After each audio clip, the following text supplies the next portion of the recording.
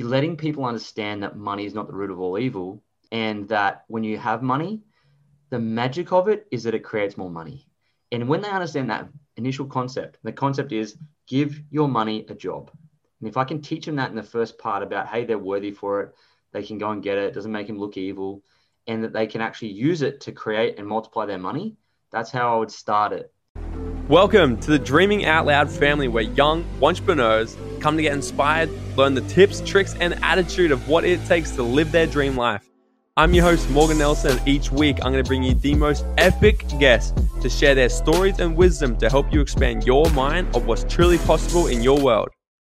Hello, and welcome to another episode of Dreaming Out Loud with your host, me, Morgan T. Nelson. Look, guys, before we get started in today's interview, I'm obligated to share something with you that's been a complete freaking game changer to my life. If you want to grow any kind of business or grow yourself, grow your income or pursue your dream, do you know where it all actually starts?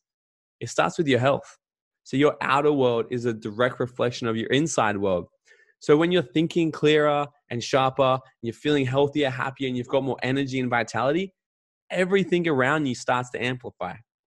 So that's why I have one of these bad boys every single day. It's called BEA, or a BEA is what I call it. It stands for Botanical Energy and Adaptogens.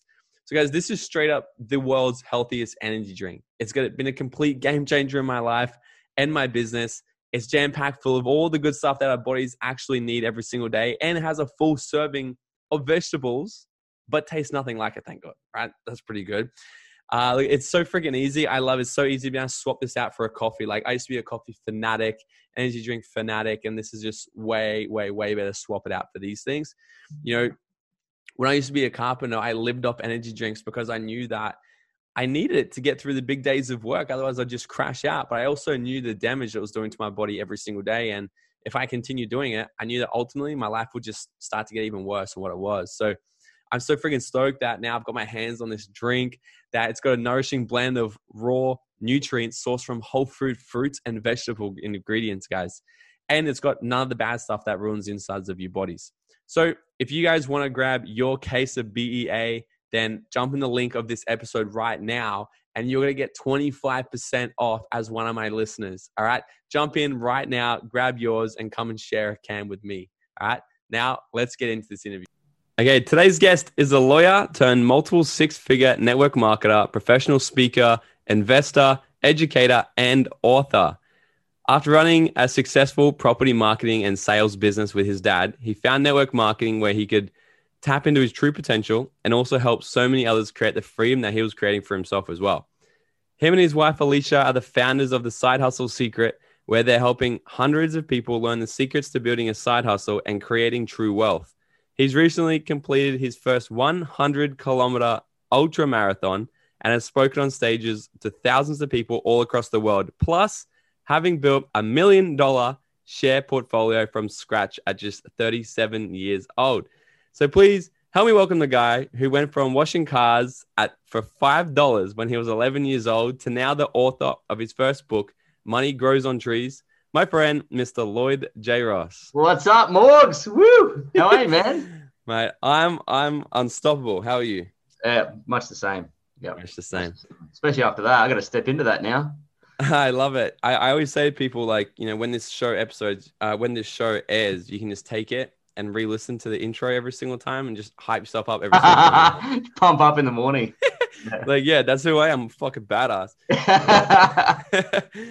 Right. Well, I'm excited to have this chat with you. It's cool because we've known each other for years. And I've seen you just grow more and more and crush it more and more in life. And to Likewise. See just the shit you're doing this year is so freaking cool. So, yeah, this was definitely inevitable. This was going to happen. So I'm glad you could we finally make the time. You can come on. Yeah, for sure, man. Thanks for having me on. I've been watching you too, and it's just been. I remember sitting together at one event a few years ago, and we're just like low level, rising up, and now like you're going next level. It's just awesome to watch. Yeah, causing a ruckus together at the bar in Vegas, was it? No, that was probably all over the world. Yeah, I love it. All right, dude, I want to jump straight into this. Man, when you told me, so you're 37 years old, $1 million share portfolio, multiple six-figure income earner in network marketing, doing so much things. And we'll get into all that. And I really want to hear about the book as well. But take us back to 11 years old, washing cars at $5, because I think there's a common thread when you meet people who do well, right? They always have. That's why I always ask people, what was your first little thing you did to make money? And usually they've got some unique little thing. I did this. I hustled when I was 11 washing cars or selling this, right? Take us back. How did that all start? Was this kind of influenced from your family, or did you always just kind of have this thing about you where you wanted to hustle and kind of make money? I think it's a combination of the both. I actually talk about that little story in my book. And I guess I inherited it from my dad. He's an all-time hustler. Like he was multimillionaire at 28, self-made after dropping out of school in grade 10. Like badass. Can sell, just loose as legend, really. And so I kind of modeled his ability to just get things done, So I watched that. And then I think it's in you a bit, you have to have this. I had this desire to just make some money, it seemed fun and cool. So I just like, you know what, how am I going to do that? And back in those days, there was no like drop shipping, eBay selling, no Gumtree to sell stuff on. So it was like, go wash the neighbor's car. So I remember printing out these flyers, gave it to my dad. It looked really sucky. So he went into the office and spruced it up for me and gave it back with like tons. I just went handing it out into mailboxes. And yeah, that started washing cars for $5. Actually, I had a business partner. And so it was $2.50. So the last business partner I had. You learned that lesson early on in life. Early. Do it on your own. That's so funny because I remember I had my first I had my first little hustle when I was probably just moved to the Gold Coast. I don't know. I would have been 10 or 11. Yeah. Would have been 10 or 11. And what I did, I don't know if you remember those little Scoobies. Do you remember that? That was called a Scooby, and it's like nylon strings, and people would like make cool little shit out of it and make like a keyring. So I was like, yeah, I'll give it a go. I started making the stuff. I was horrible at it because I was just like, this sucks. But then I made my absolute crappy little keyring, and I went and sold it at Coles up the road, right? I sold it out the front. I put up this little cardboard box, and I started selling these keyrings. And then after I realized that no one really wanted to buy my stuff because they were horrible and they looked like shit, I came back home and I saw these kids down the road. They took my idea, but they knew how to do it really, really good. Yeah, okay. So they were creating really good ones. And then I would go down to them, negotiate, buy them all for like 50 cents. And I'll take them up to Coles and sell them for $5 each. Yeah. They one upped you and then you got them back. Yeah. So then I found my supplier. How good is that? That's a great lesson to learn early. I wasn't that clever. Man, that's all we had was just, I didn't do anything at school. It's like wash cars. It was horrible. Yeah. You've been like the richest guy at school, 11 years old. Yeah, well, I don't know, $2.50. I don't know if I'm rich, but you know what? It's just like, I remember one lesson I learned doing that was that one guy's house we went to, he said, how much? I was like, $5. And he's like, well, I can get it done for the scouts up the road for $3. And I was like, yeah, but you're going to go there and use petrol. And we both knew that.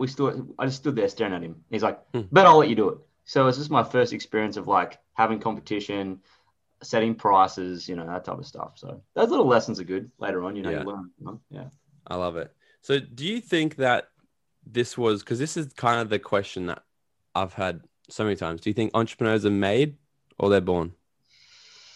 You have to, I think they're born because there has to be some innate desire inside of you that says, I want to actually go and see if I can make money for myself.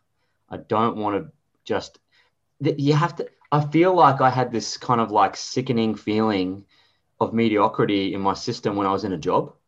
And I was like, this is mediocre. This whole thing has got a ceiling on it. I can't live like this. And I don't know, I don't think that's developed. I think that's in you. You know what I mean? And then some other things can influence you, like people and parents and family and stuff like that can influence you for sure to kind of bring that magic out. But I really feel like it's born. It's inside us. We have this itch we need to scratch. Mm-hmm. I think. So do you think that people that are maybe listening to this going like, oh, fuck, I wasn't born with it. Do you think there's still hope for them? Well, if they're listening to this thinking I want to be an entrepreneur, they are born with it. Like otherwise they wouldn't be listening to this, I don't think. So they've got it. It's just there is hope for them because they have it. So now it's about bringing it out, developing it.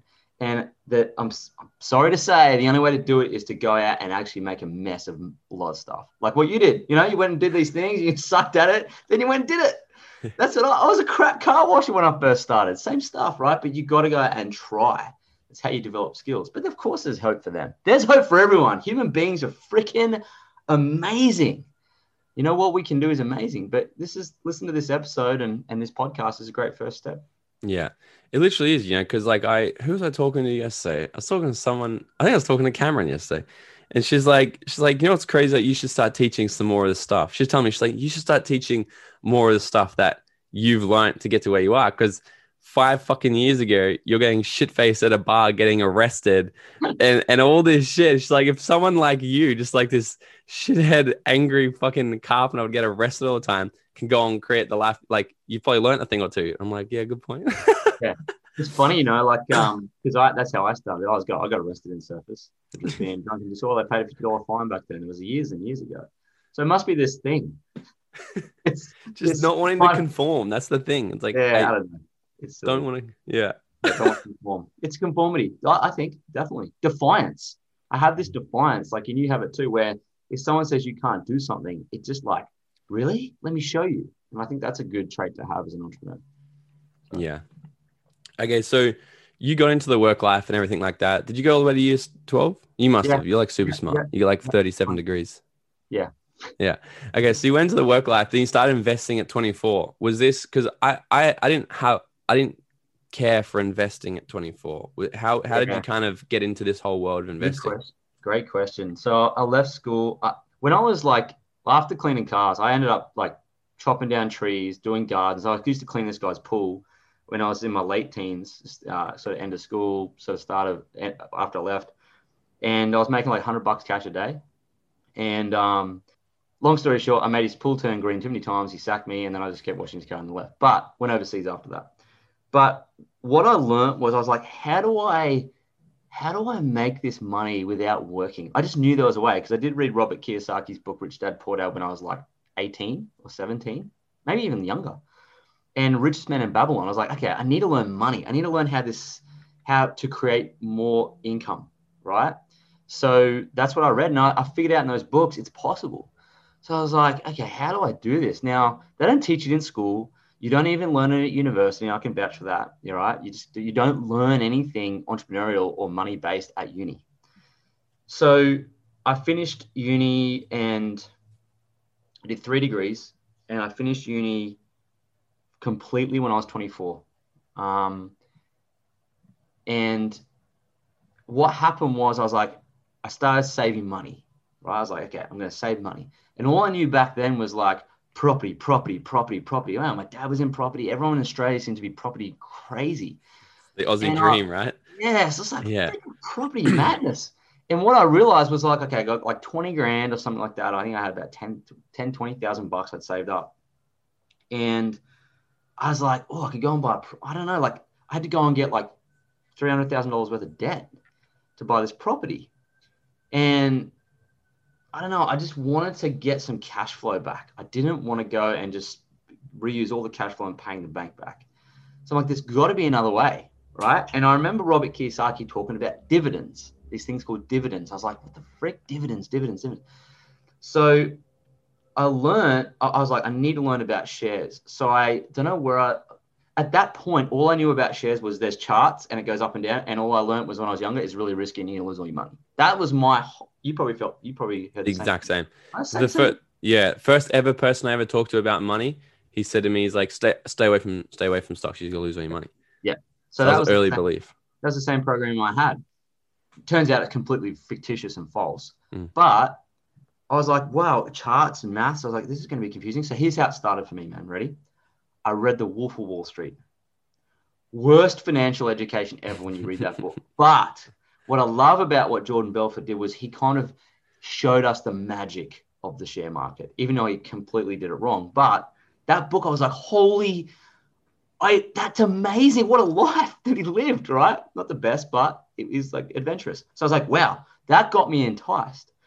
And then I remember after I had this money, I'm like, okay, now I need to kind of learn a little bit more about this. And I was going through the airport one day And I look left to the bookstore. I used to go and hang out at the bookstore in airports, trying to find a book to read. That's one thing you got to do is read. And I saw Warren Buffett, the snowball. And I knew this guy was like the big investor, the king. So I was like, wow, his biography, that must be amazing. I'd love to learn about how he actually made money in stocks. So I grabbed this book and I read it like in 2 days, smashed it. I was just like, what? And in that book, you learn about the essence of investing, like how to buy stocks that are undervalued. So basically, buying pieces of companies for less than what they're worth, like buying dollar bills, 50 cents. And in my mind, my entrepreneurial mind, I'm like, buying a dollar bill for 50 cents, that makes absolute sense to me. It's like when you had those little things and you went and bought them for 50 cents, sold them for same stuff, right? So that's how you actually invest in stocks. And I learned it in that book. And then when I'm reading that book, I found out that at age 11, incidentally, Warren Buffett bought his first stock. He used to sell Cokes and stuff. He was entrepreneurial, right? And so I'm like, this guy's awesome. And so then at 19, he reads this book called The Intelligent Investor. And I was like, boom, that's the gold. So I left that book, finished it, and went and bought this book, The Intelligent Investor, and I just read it front to back, which started this journey into stocks. I read all of his letters to shareholders. I just became a Warren Buffett fiend. I just like delve into it for like 10 years. And that's how I learned. I started I remember the first stock that I bought. Was my objective. I didn't want to work in a freaking job anymore. I hated it.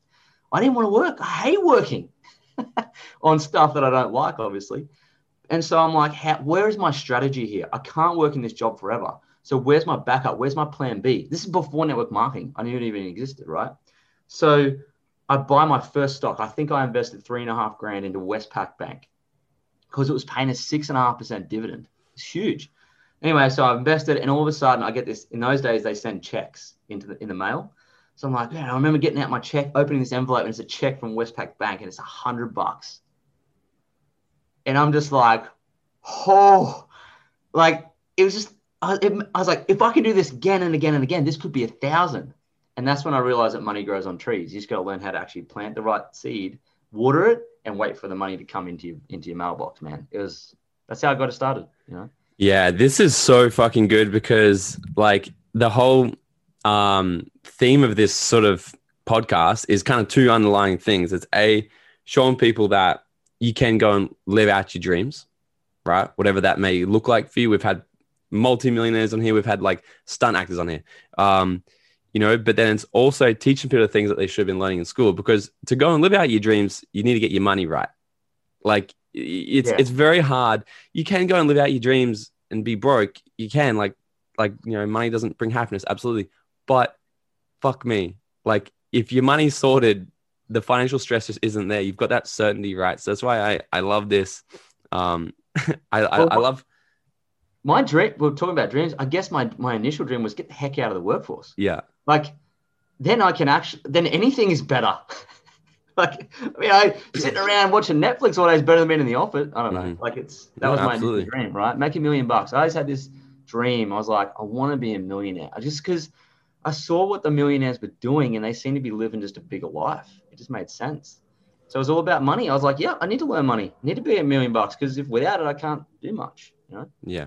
Did you always have the mindset of because a lot of the times people go through like worthiness things. Am I worthy of making that money? Can I make that much money? Did you always have that kind of screwed into you? Never. I never had unworthiness. Never. I just never. I don't understand that. That doesn't compute with me. I don't know. You can always. I was lucky to have great parents and like a dad that always spoke about money and fun. And I saw how he worked. He worked hard, right?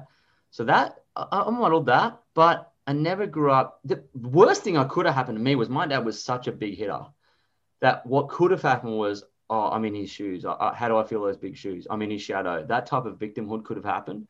But in my mind, I'm so competitive. I'm like, I'm going to out-earn him. I'm going to go bigger. Like, even though I was only little, I was like, I can grow into this. But he poured heaps of belief into me. Heaps. So did my mum. So I was like, I never suffered from unworthiness. And I guess it's like, I always figure it's like a squirrel. A squirrel goes and gets a nut to eat it to live. Doesn't think, am I worthy of this nut? Can I have 2 nuts? No, it just goes and eats it, man. It goes and hunts more nuts. Like, that's what it's about. So I don't understand the unworthiness thing. It doesn't compute. Yeah. It's such an interesting thing. But definitely we can leave for another episode. But what I found is it's usually people that are just still, they're just looking around, they're digesting all this information, but they're taking no action.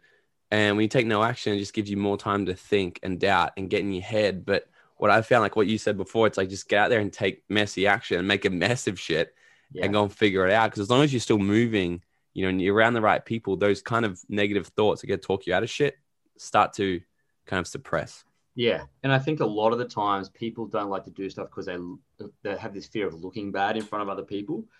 And if you're going to be successful, you have to kind of look like a dork, like an idiot sometimes. You just do. You just got to, and that's where your self-esteem comes into it. Like if you just know in yourself what you're doing and it makes you happy, you just have to let it. I never had I never needed friends. Like I never needed them. I had them, but it never really, it didn't worry me if I didn't have, friends. It just doesn't bother me. I'm great by myself. I'm great with people, whatever, I guess. That helps. Yeah. I love it. I got a question. If you were to take let's say a wealth class at school, if you were to teach a class on wealth, like if you could go back and actually teach grade 11s and 12s wealth, what would that look like? It would be really simple. The first step of that wealth class would be the mindset. Letting people understand that money is not the root of all evil, and that when you have money, the magic of it is that it creates more money. And when they understand that initial concept, the concept is give your money a job. And if I can teach them that in the first part about, hey, they're worthy for it, they can go and get it, it doesn't make them look evil, and that they can actually use it to create and multiply their money, that's how I would start it. And then once they understood, like, wow, you mean I can actually put my money, if I saved it, put it somewhere, it will produce more money? Like, yeah. And wow, like that would be the first time they would experience that or seen that. And then I would explain to them the practicalities, because the how to save, what it actually looks like. Because I thought that money just gets created out of thin air. No one talks about the fact you've got to not have coffees or, sacrifice a bit to make your first $1,000, $100,000. And I'd show them, hey, you do have to not eat out all the time. Stop eating Uber Eats for 5 seconds. That's how you save money. It's not sexy. That's what I would teach them first. Then I'd say, now, when you got your money, this is where I would put it. And it would be something around like, hey, just look at an ETF, index funds, check it out, help them to get their first investment down and show them when it grows and produces that it's working. And once I did that, I feel like I've given them a huge leg up, probably saved them 10 or 20 years. It would be very simple. I could cover that in one class and it would help everyone in school. Yeah. Yeah. Do you think the biggest thing that kind of stops people, because there's so much information out there to teach you how to get wealthy. Like it's not fucking hard.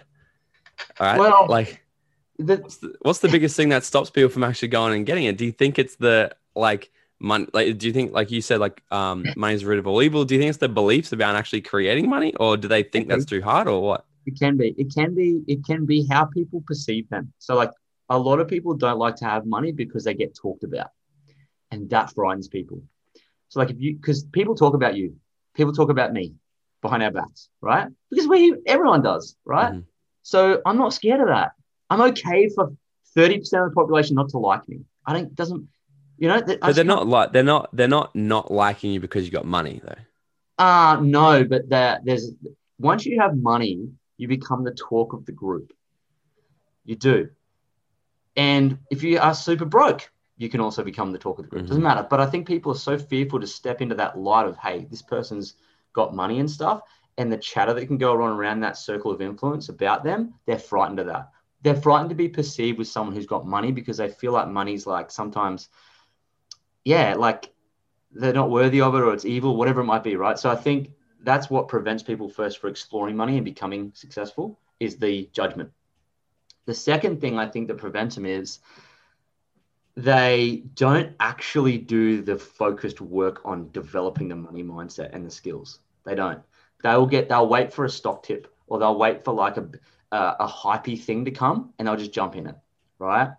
Whereas when you actually go and read the right books and you learn the basics, and it's not sexy.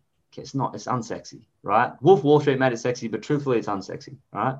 So what happens to them then is if they don't do that work to level up their skills, then they get subjected to the shiny objects. And what happens in their wealth journey is they go, okay, like, oh yeah, like I was talking to a guy the other day, like, he gave money to this FX trader and he didn't know much. And he was like, he told me, he's like, Lloyd, I did this and this and this. And then I was like, damn, like, did you know what you're doing? He's like, not really. And so you can get sideswiped a bit. And crypto can come up. Certain stocks can come up that are wrong. So even property, like getting swept up in the property train at the wrong times and stuff can be bad. But I guess it's shiny object syndrome from people in your circle that can take you off the tracks. And once you make a big mistake in money, it can frighten you and scare you off. And all of a sudden you're like, well, I don't want to invest because I did that last time and now this happened. So I think those two things are major that, that prevents people becoming successful. Yeah. Yeah. I guess that's why it's so important to continually keep leveling up though. Totally. Like mistakes. Yeah. Like a goal of mine is to continually be the dumbest and the brokest in the room. Yeah. Like I get weirdly excited about being really embarrassed to tell people around me how much money I make. Like, and I think, and some people just got this ego where they don't like to do that. But fuck, I just know like getting over that, like I know that's one thing that's definitely helped me. Like I'm always continually around people that just make so much more money than me. Like I'm embarrassed. Like I'm around people that are like talking about making multiple six figures a month. I'm like, holy shit, I don't want to tell you how much I made this month. Yeah, I know. That's good though. See that you're like that. Like the traits you have dictate success, and that's about looking bad. Don't worry about it. That's so important. But that's because you've got a really healthy self-esteem. So it comes back to that. Like you have to be good in yourself, that you don't care what people think. Easy to say, but some people struggle with it. Yeah. So I know that there's so much information out there about like the how to, and I think a huge thing that kind of holds people back is their mindset. Because I know one for me. So back when I used to sell those keychains, I had to do that without my dad knowing. Right? I didn't tell him about it because I didn't grow up with the money's bad, but there was definitely a common talk of money isn't everything and money doesn't grow on trees. Like, well, hang on a second. Now there's a fucking book saying money does grow on trees. Wait, what? It's like question everything. Yeah. You got to question absolutely everything, because even if it's the people you love the most, like your parents telling you one thing, doesn't necessarily mean it's true. Like everyone's always doing the best they can with the information they have. Yeah. So what are some other great places, I guess, for people to start working on their money mindset? Because I know, is that a thing you kind of go into in your book, like money mindset, kind of understanding this? Yeah, in the book. So like at the start of this book, I talk about the money archetypes, and the money archetypes, right? Like, it's just about spender, baby. What's that? I'm a spender, baby. You're a spender. I'm a hoarder. Can you go over them for the people who don't know? So we got spender, and people who spend, they feel like money is just there to be spent. That's what it's for, right? Why else would you want money? And they are good at spending it on gifts, on themselves, and clothes, and that type of stuff, right? And they obviously don't have a lot of money in their bank account because they love to spend it. Like the perfect person to be next to at a bar. Correct. Like I'm a best spouse to have is a spender, right? Because they spend on you too. Yeah, and if you are my waiter, like you're getting a big fat tip. Yeah. You go to the spender archetype table. My dad's a spender. I even talk about in the book, man. Like he's bought Aston Martin Vanquishes, Rolexes, penthouses. Like big hitter, right? So he spent it all. So he loves to spend. But the biggest problem with that is that you don't have any money. You have too much money at the end of the money. And that's where you don't get to save and invest. So you never actually get money working for you. That's the biggest problem with the spender archetype. The next archetype is avoider. And avoiders, they have this like anxiety attached to money because it reminds them of maths. And they have this kind of irkness about numbers at school, and it made them sick.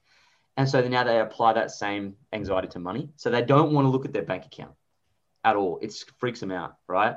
And if they do that, they let bills pile up. They don't pay the bill. And of course, that can catch up to you. And one of my best friends used to, my groomsman, he was an avoider. Man, he got himself in a lot of strife. Like people calling him up, looking for him. Like it was bad. So it can really end badly. There's nothing really great about an avoider archetype, except that you tend to be living a life free of the worry of money, basically, because it's just piling up behind you. The next archetype is the hoarder. And that's what I am. Right. And the hoarder is someone who, like, doesn't want to spend money on frivolous stuff like shoes. I mean, I still wear the same shirts. They've got holes in them. My wife's suspended. She's like, for the love of God, buy some new clothes. And I'm like, no, why would I spend money on frivolous stuff like clothes? It doesn't make any more money. Like it's so the good thing about a hoarder is that we have savings and investments and we can actually get in front of our finances, right? You just got a budget, but problem with a hoarder is sometimes you let that get in the way of living a great life because you don't want to spend any money. So that's the trap you don't want to fall into. Like it's a guilt-free. It's like when you spend money on yourself, it's like kind of guilt spending. Well, for me, I don't see the purpose. It's weird. You're like, why else would you have money if you can't spend it? But I'm like, that could be spent on producing more of it. It's just to do nothing else with it. Yeah, it's like, but I still spend, thankfully. So I've got a nice balance because I've got to spend a wife. Hoard a husband, spend a wife. We come together and we have a symbiotic, relationship. Land of milk and honey. So we influence each other. So I influence her to save more. She influences me to spend more. It's a nice thing. But then the final one is the money monk. And the money monk is someone who thinks money is the root of all evil and money's dirty and would prefer to chain themselves to a tree rather than buy the whole forest. They just don't want to, they want to avoid money. And there's a lot of them, right? Money monks. And obviously there's the good thing about being a money monk is you don't get caught up in the world of money and you can just have to have this free life and yada, yada, yada. But that is also going to get you in a bit of trouble because money is right up there with oxygen, right? In importance, because you need it to buy food and shelter and all the basics. So yeah, they're the 4 money archetypes, but most people have got one main one and then a backup.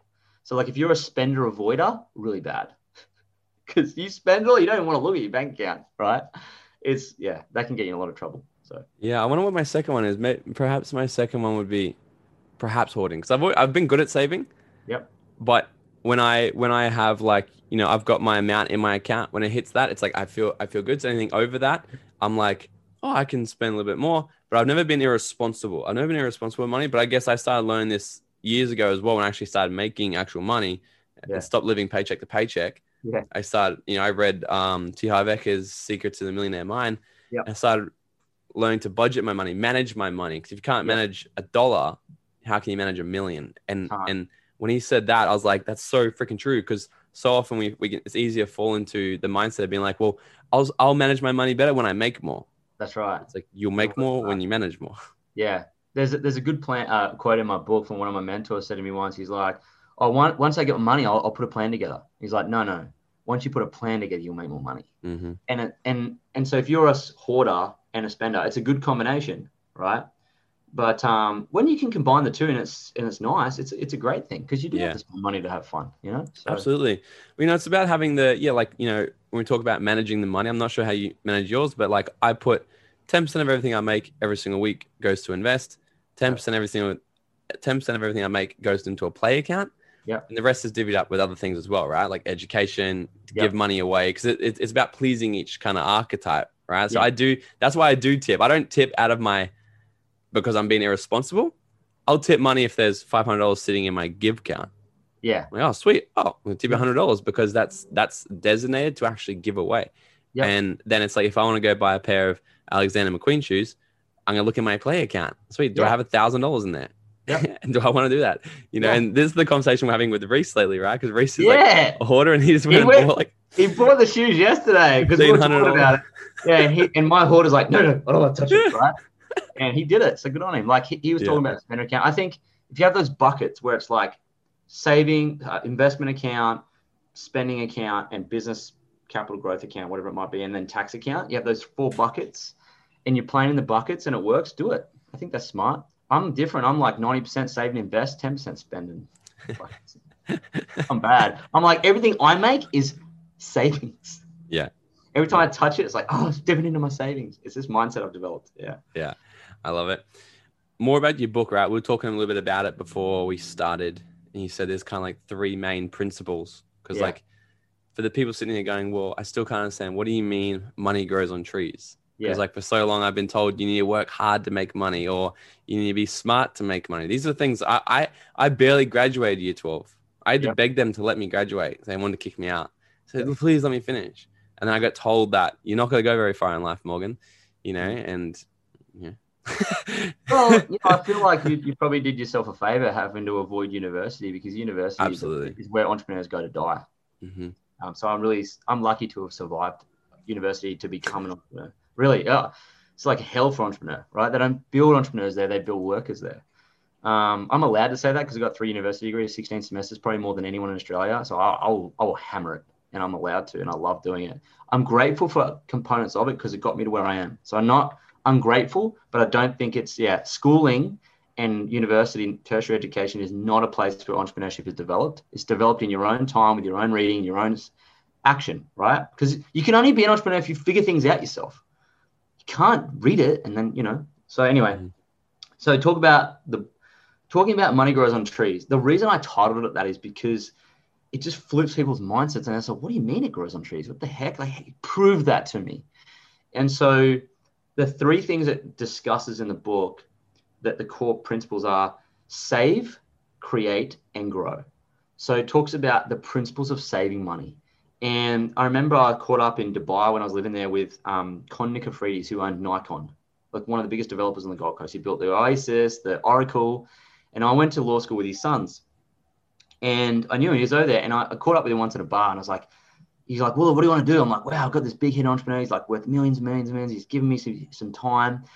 And I said, well, I want to do this and this. He's like, oh, how much money do you got? I'm like, I don't know. I don't have much. He's like, you got to save your first 50,000. I was like, what? How? Is there a magic formula? He's like, no. He goes, you just have to scrimp and save. I'm like, oh. So at that point in time, when all the people, I was like 25 in Dubai making some pretty good money, and people who were like buying Range Rovers and doing this, and I was just like, I was renting a shitty Toyota Yaris. It was like brutal for my ego. So I go and lease this Yaris, and I'm burning down the highway wrecking this Yaris. But I did that for 5 years so I could save money. So this first part about saving money, there's no sexy way to do it. That's the first step. If you cannot do that and save $100, like what you said, you're not going to be able to save 1,000 or 100,000. And Warren Buffett's business partner, Charlie Munger, says the first step is to get your first $100,000. And he said the first 100,000 is a bitch, right? It's hard. That's what he meant. But when you get there, you can take your foot off the gas a bit. Like, go hard for that first 100 grand. Because once you have it, you can, really do the grow part. Because once you save, you can then start to grow, which I'll talk about in a second. So the first step is save. The second thing it goes through is create money, right? Be an alchemist where you're turning lead into gold, like what you did with those, Scooby things, right? You created money out of thin air. Am I right? Yeah.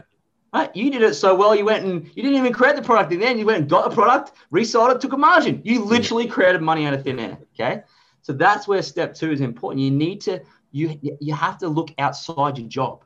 Your job's not going to save you anymore. That's finished. Wage growth is like literally gone. You cannot wait for your $10,000 pay rise. It ain't going to come. So you have to now look outside the 4 walls of the office or wherever you are in your work or your job or your trade and do a side hustle. So it talks about how to create money with a side hustle, affiliate marketing, network marketing, Amazon FBA, info products, Uber, whatever. I talk about in there the best ones to look at, which produce a recurring income, right? Like network marketing. That's a great way to create a side hustle. And that's what we did. We went from job 6 days a week in my property business working, and we started our network marketing business. And within 2.5 years, we'd given ourselves $100,000 pay rise. $100,000 pay rise, not 10, 100. And we created that from zero. We didn't borrow money to do it. We just did it from hustle, right? Using same thing you do, free social media. Anyway, so it talks about creating this second income, because now in today's world, having one form of income is massively risky. Used to be that like, having a separate income is risky. No, having one income is risky. So you have to diversify your income. That's what I'm talking about when I say create money, all right? Go and look for ways to do it, because here's why. It's really hard to get to your first 100,000 if you're just relying on your job savings. Let's say you save 10 grand a year in your job. What's that going to take? 10 years to get you 100 grand? You don't have a second to spare. You do not have 10 years if you want to be wealthy. Don't, okay? You have to look for other ways to save that money, right? So I was like, okay, if we can start a side hustle and we can add another 10,000 a year, that's 20. That's doubling your savings rate. It's going to get you to your goal in 5 years instead of 10, okay? So that's important. It accelerates your savings, accelerates your money tree seeds, okay? Because that's what savings are. They're money tree seeds. Think of them like money tree seeds, and you can plant them. And so here's the final step, step 3, grow money. Money is excellent at making money. It is the best. It doesn't call in sick. It doesn't have sick days. It doesn't sleep. Okay. It works 24 hours a day, 7 days a week, forever. Okay. That's why you need to get it. Because when you give it a job, you'll learn that it'll grow. So money will grow by itself. And so here's what you do when you get your 100,000 or even your 10,000, whatever.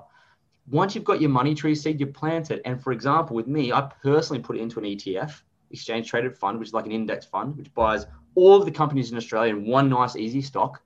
And I buy that over time and it grows. Like the other week, when after Joe Biden got in power in the States, seemingly, right? Well, yeah, we don't know about that. No, we don't know yet. Who knows what the fuck's going on over there? Yeah, once Joe kind of won, the stock market's like certainty, beautiful. And what happened was, I think I was texting my brother like every day going, look, this is what I made today. It was like gone up by 30,000 a day. And I think my money grew in that week by $180,000 in a week. Nuts. Which is crazy, right? And I did nothing but sit on my bed here at home, talking to my brother, like winding him up. And so the reason I'm telling you that is because if you have the habit of saving, the habit of creating money, like what, any way you can, and putting it into an index fund or into a property or some asset that's going to grow over time, that's how you create wealth. Because over time, what happens is the wealth gets big enough where it produces cash flow to you. So for us, Alicia and I, we would earn I was telling you the other day at golf, right? We earn between $40,000 and $50,000 a year in tax-free passive income. Passive. We don't work for that, which is ultimate. And that's the final piece of the puzzle. Save, create, and grow. So what would you say to people that are looking to sort of get into investing now? Because so often people they got some money sitting around. They're like, I want to feel smart. I want to feel like I'm an investor. I put in my Instagram bio and they go buy a whole bunch of rubbish. Where would you say people can kind of start? Well, now more so than ever, there's some apps you can get to start. Like there's an app called Raise you can download. And it'll just automate your savings and investing into an ETF for you automatically from your spending. An ETF is index funds? Yeah, an exchange traded index fund. So it's like a share that you buy, but it's got all the companies in it. Really, really effective. I'm not a financial planner. I don't have a financial services license, full disclaimer, but it's a really safe way to invest in stocks. And it will typically outperform 80% of the professional money managers. Okay. Go on YouTube, Warren Buffett, Vanguard index funds, and watch what Warren Buffett's got to say about that. He said when he leaves his multi-billion-dollar fortune to his wife Astrid in his will, it says in his will, put 90% of this $60 billion into a Vanguard S&P 500 index fund and put 10% in savings and bonds, like quick cash. That's to his beloved for 40 billion. That's the secret. He gives it to us. But you know why no one does it, Morgan? Why? It's not sexy. It's not sexy. That's what I was going to say. Not sexy.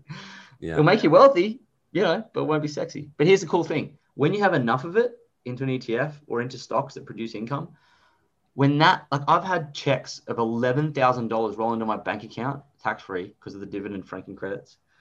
And I'm just like, wow, money does grow on trees. Because all I did was plant it. And these years later, it's literally throwing off fruit to me in the form of thousands of dollars. And the tree's still there. It's still planted. It'll come again in 6 months. I'll get another chunk off the tree. So I can literally go out the back door and get money off my tree now.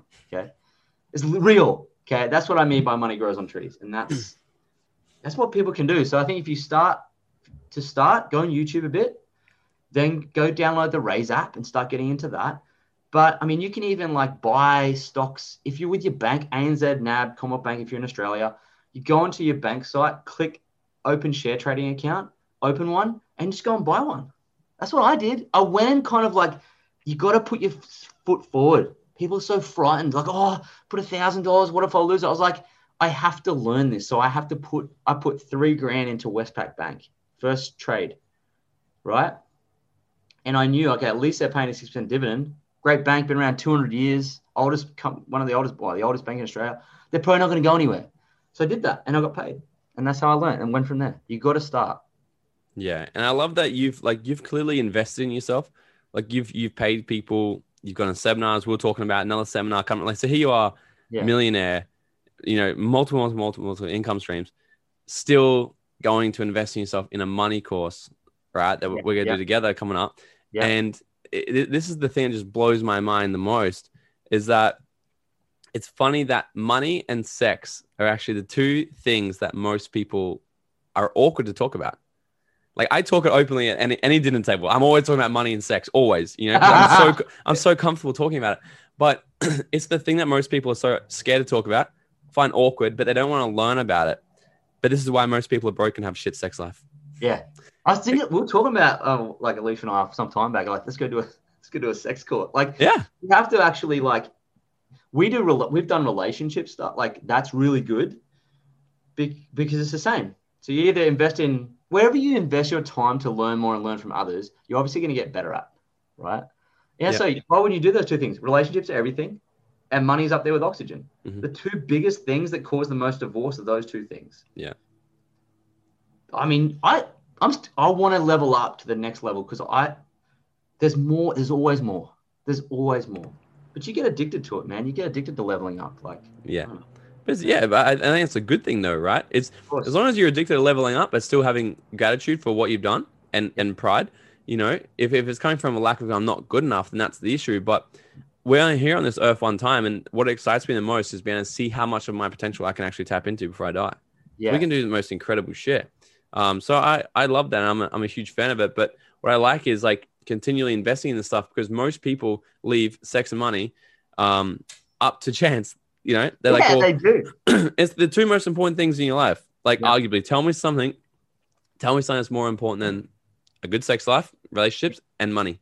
Probably only your health, but as well. Yeah. but you like, if you don't have money, can you have good health? Nah, you need to have both. Yeah. But like, it's a very important thing. Well, that as well. Like, I'll throw that in there as well. Health. That makes so much fucking sense. But most people just, how do you learn English? You gotta get a coach. You gotta learn how to do it. How you learn maths? You go do it. If you want to become a professional basketball player, how do you learn how to do it? You go get a coach. You study off the best. But people leave these things that are the most important in life up to just chance. I'm just gonna use my own gut feeling to figure it out. Well, do you know what? They actually spend more time on their grocery list than they do on anything else in their life. Mm. Sad, but true. They sit there and fiddle over their grocery list. It's just so unimportant. Like, trying to look at how they can save money instead of making more. I don't know. They just worry and put energy into the most silly things.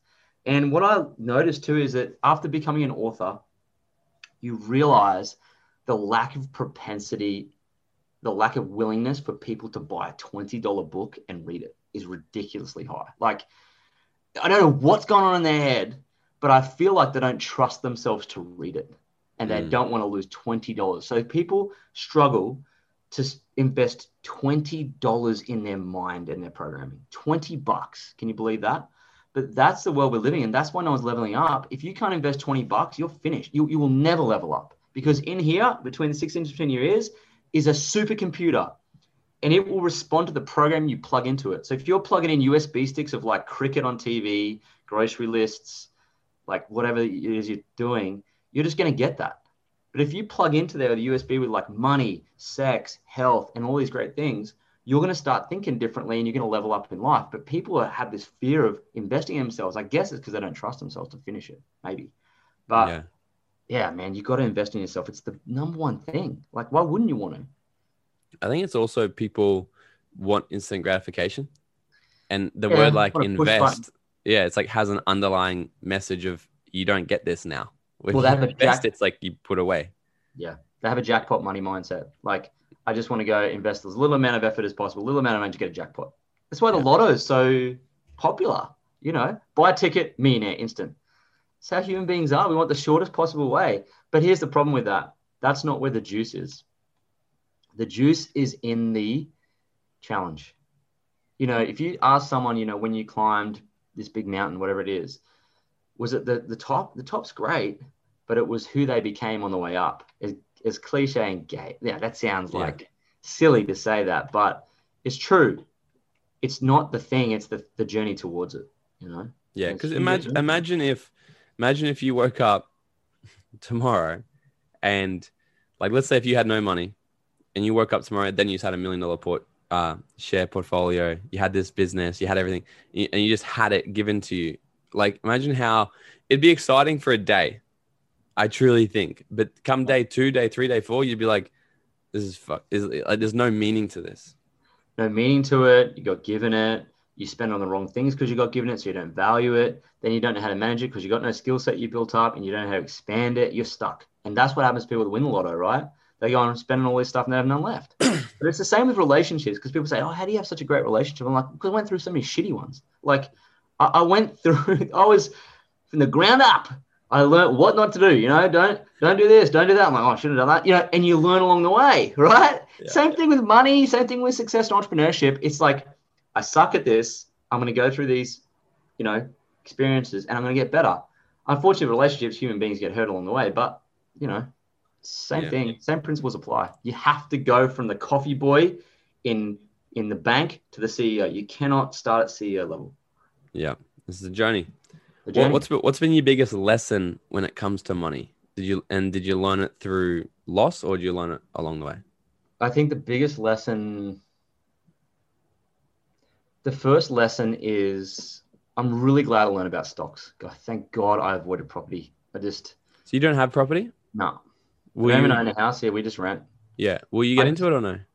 I'd probably eventually, under the right circumstances, for the right reasons, but not to make money. I think it's a really poor money maker. And a lot of moguls get on here and listen to this and go, what do you mean? I made a million. But I think at a certain time in your life, it's effective. But I think too many people in their early 20s are running into it thinking it's going to make them money. That's not a good money maker. Okay. Our network marketing business gives us as much cash flow, get this, as 16 unencumbered, debt-free, $500,000 houses. 16, Morgan. And we did it in 6.5 years. So you can't tell me that property is the cash king. It's not, compared to side hustles. It's just not. So I think people rush into it too fast. So I learned that one of the lessons I learned was I didn't want to go down that route. So I learned about stocks, and I'm really happy I did, because it produces cash flow. So it gives you flexibility and freedom.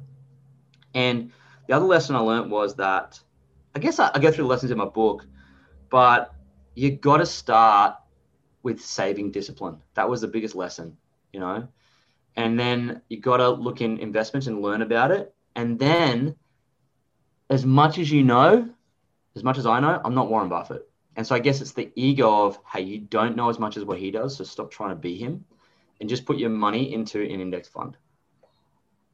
And that's the simplest, best lesson you could possibly learn. And then it's just about how do you accelerate it. So go build a little online business and scale it up and put some money away and leave your job. I love it. Yeah. I know that how you do one thing is how you do everything. And you kind of just touched on it a little bit before. It's like, why is your relationship so good? Because it's like, you apply the same kind of principles. Yeah. I'm really curious. You just finished your first 100-kilometer ultra marathon, which is fucking insane.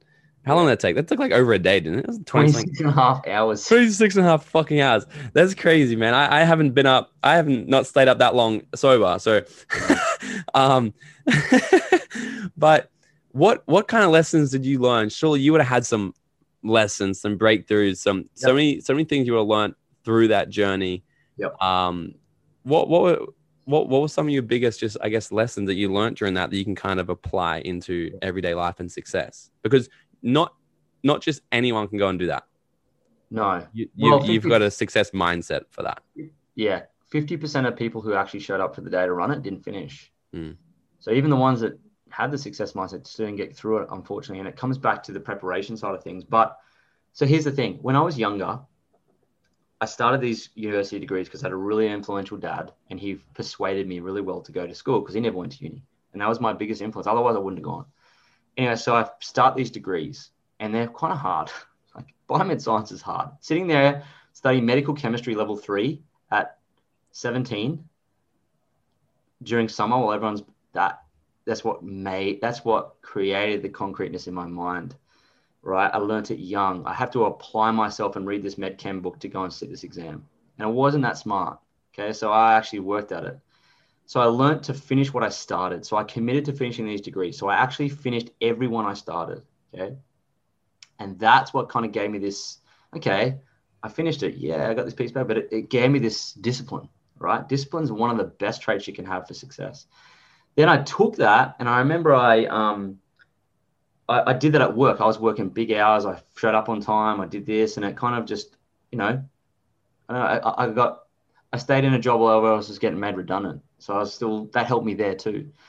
But when I sat these exams, they're called the CFA Charter. And the CFA Charter is the hardest exam in finance in the world. You can go and Google it. There's only 100,000 CFA Charter holders in the world. And most people that go and work for an investment bank need it. It's more sought after than an MBA. And so I start this thing because I'm trying to level up. All I knew at that time when I was working, 60 hours a week in Abu Dhabi was all I knew to level up was study. That's all I knew. I didn't know side hustle. I didn't have an idea. So I was like, if I study more, I'll get a wage rise, right? And I think that's what a lot of people think still. So I did this exam, and 6 hours, you got to sit it once a year. You study, self-study. These books come to your house. It's brutal. Finance, maths. And I self-studied while my mates were going to Brazil on holidays in my room after hours, 20 hours a week after work. And I sat this exam, walk in, there's like 1,000 people in the hall. They sit it once a year all around the world. And at 6 hours, I just did it, and I walked out, and I failed. And then I was like, shit, I failed. I spent like 6 months studying for this. Then I was like, I had to resit it. I can do it. I went back again, studied another 6 months, went into the 6 hour exam, came out, failed by a breath.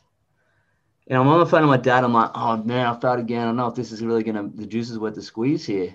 He's like, step back up, dust yourself off. And I was like, well, Edmund Hillary took 3 goes to climb Everest. So I'm like, I'll give it 1/3 shot. I studied again, went back, bang, finished it, right? Got it, passed it. Only 30% of people passed that exam, and I did it. Sat the next level the next year, a year later, another 6 hour exam, level 2. Went in, did it. Only 30% of people passed that one, and I passed it first go because of the principles I learned in that first one. And then went and failed my level 3, and I'm at level 3 now. So I'm sitting there. And once I pass that, I'll be like one of the top 100,000 in money, right? In finance, academically. Sounds like silly to do it, but like that taught me so much about success because I went back and the sacrifice I put into that, you wouldn't, not in your 20s. No reasonable 20-year-old would do that. So I was like, if I can do that and not make any money from it and put all that money towards it and time, I can do anything. And so after that, I was able to apply those skills into lots of other stuff. And so when it came to writing a book, when it came to, fighting in that boxing match I did earlier in the year, the Fight Like a Pro, and when it came to running the 100-kilometer ultra marathon, like I was challenged to run it. And then Alicia did it with me and Gab and Mel, and we had a little crew. And the way I applied myself to that exam back years and years ago was how I applied myself to the 100-kilometer ultra. We got up at 4:30 in the morning. We were up at 4 a.m. in the morning running hills in Nerang, 35-kilometer hills.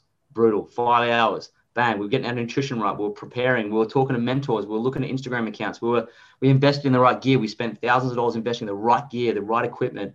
And then it had our mindset. I was listening to David Goggins a lot. So my mindset was around hardness and toughness and getting through it, right? So all that stuff I was doing because I was trying to give myself an unreasonable advantage. I was trying to get an advantage everywhere I could. And that's how you kind of build success. It was like an obsession for that. 10 weeks we had to prepare for it. We signed up 10 weeks before. So we only had 8 weeks to train and then 2-week Deexel week, right? So we were at it.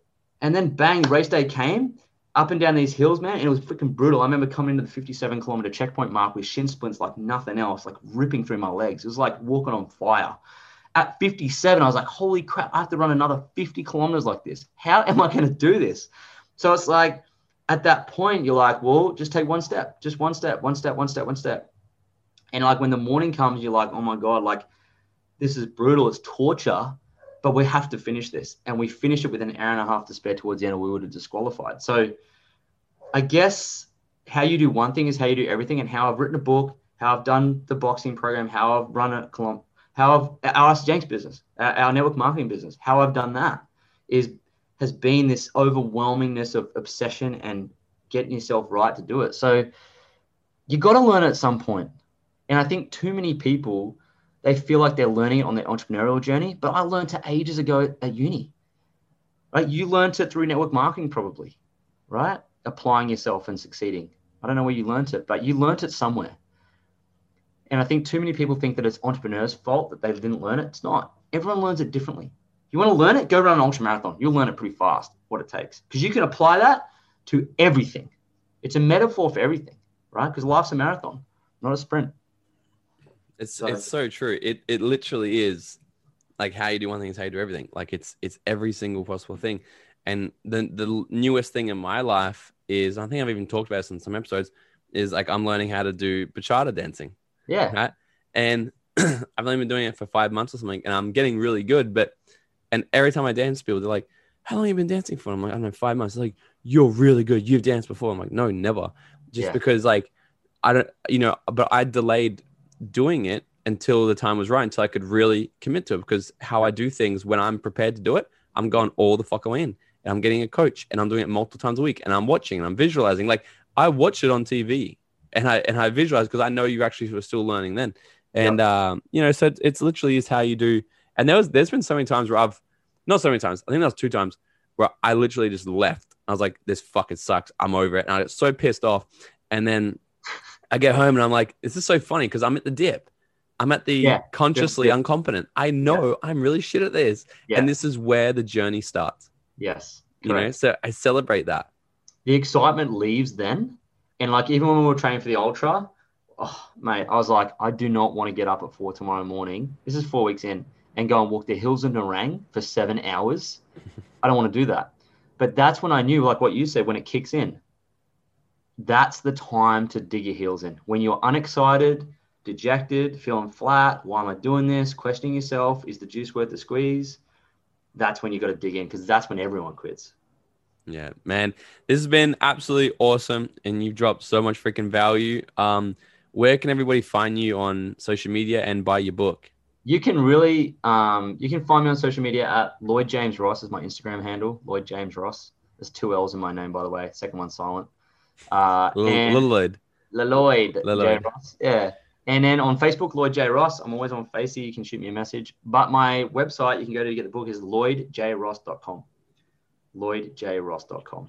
Easy as. And I hope you're ready. If you do, let me know what it's like. I'm sure you get tons of value from it. And good luck in your journey. Like, that's where you start. You invest in yourself in a book, and then you level up and you model success. So thanks for having me on, man. I love this Dream Out Loud. It's so good. I'm really impressed with you. I'm proud of what you're doing. It's so good. I appreciate you, dude. Yeah. To wrap this up, I got one last question. Yeah. You're not getting away just yet. Okay. If you were to go back to your 18-year-old self and give him 30 seconds of advice, what would it be? This is really hard because I feel really happy with where I am in life. So I feel if I changed anything back then, I don't know if I have what I have now. So it's hard for me to say I'd teach myself this because I'm stoked right now. But if I could go back and teach myself something, don't pour so much time into studying traditional tertiary education. Pour a lot more time into starting out a business. It's the best thing. Starting a business. As young as you can be, start a business. You won't find any enjoyment in a work environment, like in a traditional 9 to 5. You're not. So I think that would be, as 18, invest in yourself. Here it is. Invest in yourself, but invest in like books and entrepreneurship and online business and getting around people like you and getting around modeling someone. Get someone to model. Find a mentor. That is probably the number one thing. Find a great mentor at 18, is what I would say to myself. I did have one of my dad, thankfully, but if I didn't have one, it would be that. Yeah, find a mentor. Thank you so much for listening. Guys, if you know anyone else who is as passionate for life as they are successful, then please send them my way. I'd absolutely love to have them on the show. As Zig Ziglar says, if you help enough people get what they want in life, you'll have everything you want. So that's why each month I'm choosing one lucky person who has left a review to have a free private 30-minute coaching call with me. So guys, if you got some value or inspiration from this, it goes such a long way. If you can just take 10 seconds and leave a 5-star review, and you'll go in the draw to win the call. And if you could share this with a friend, I would be forever grateful. And until next time, guys, I've got your back. Go out and dream out loud.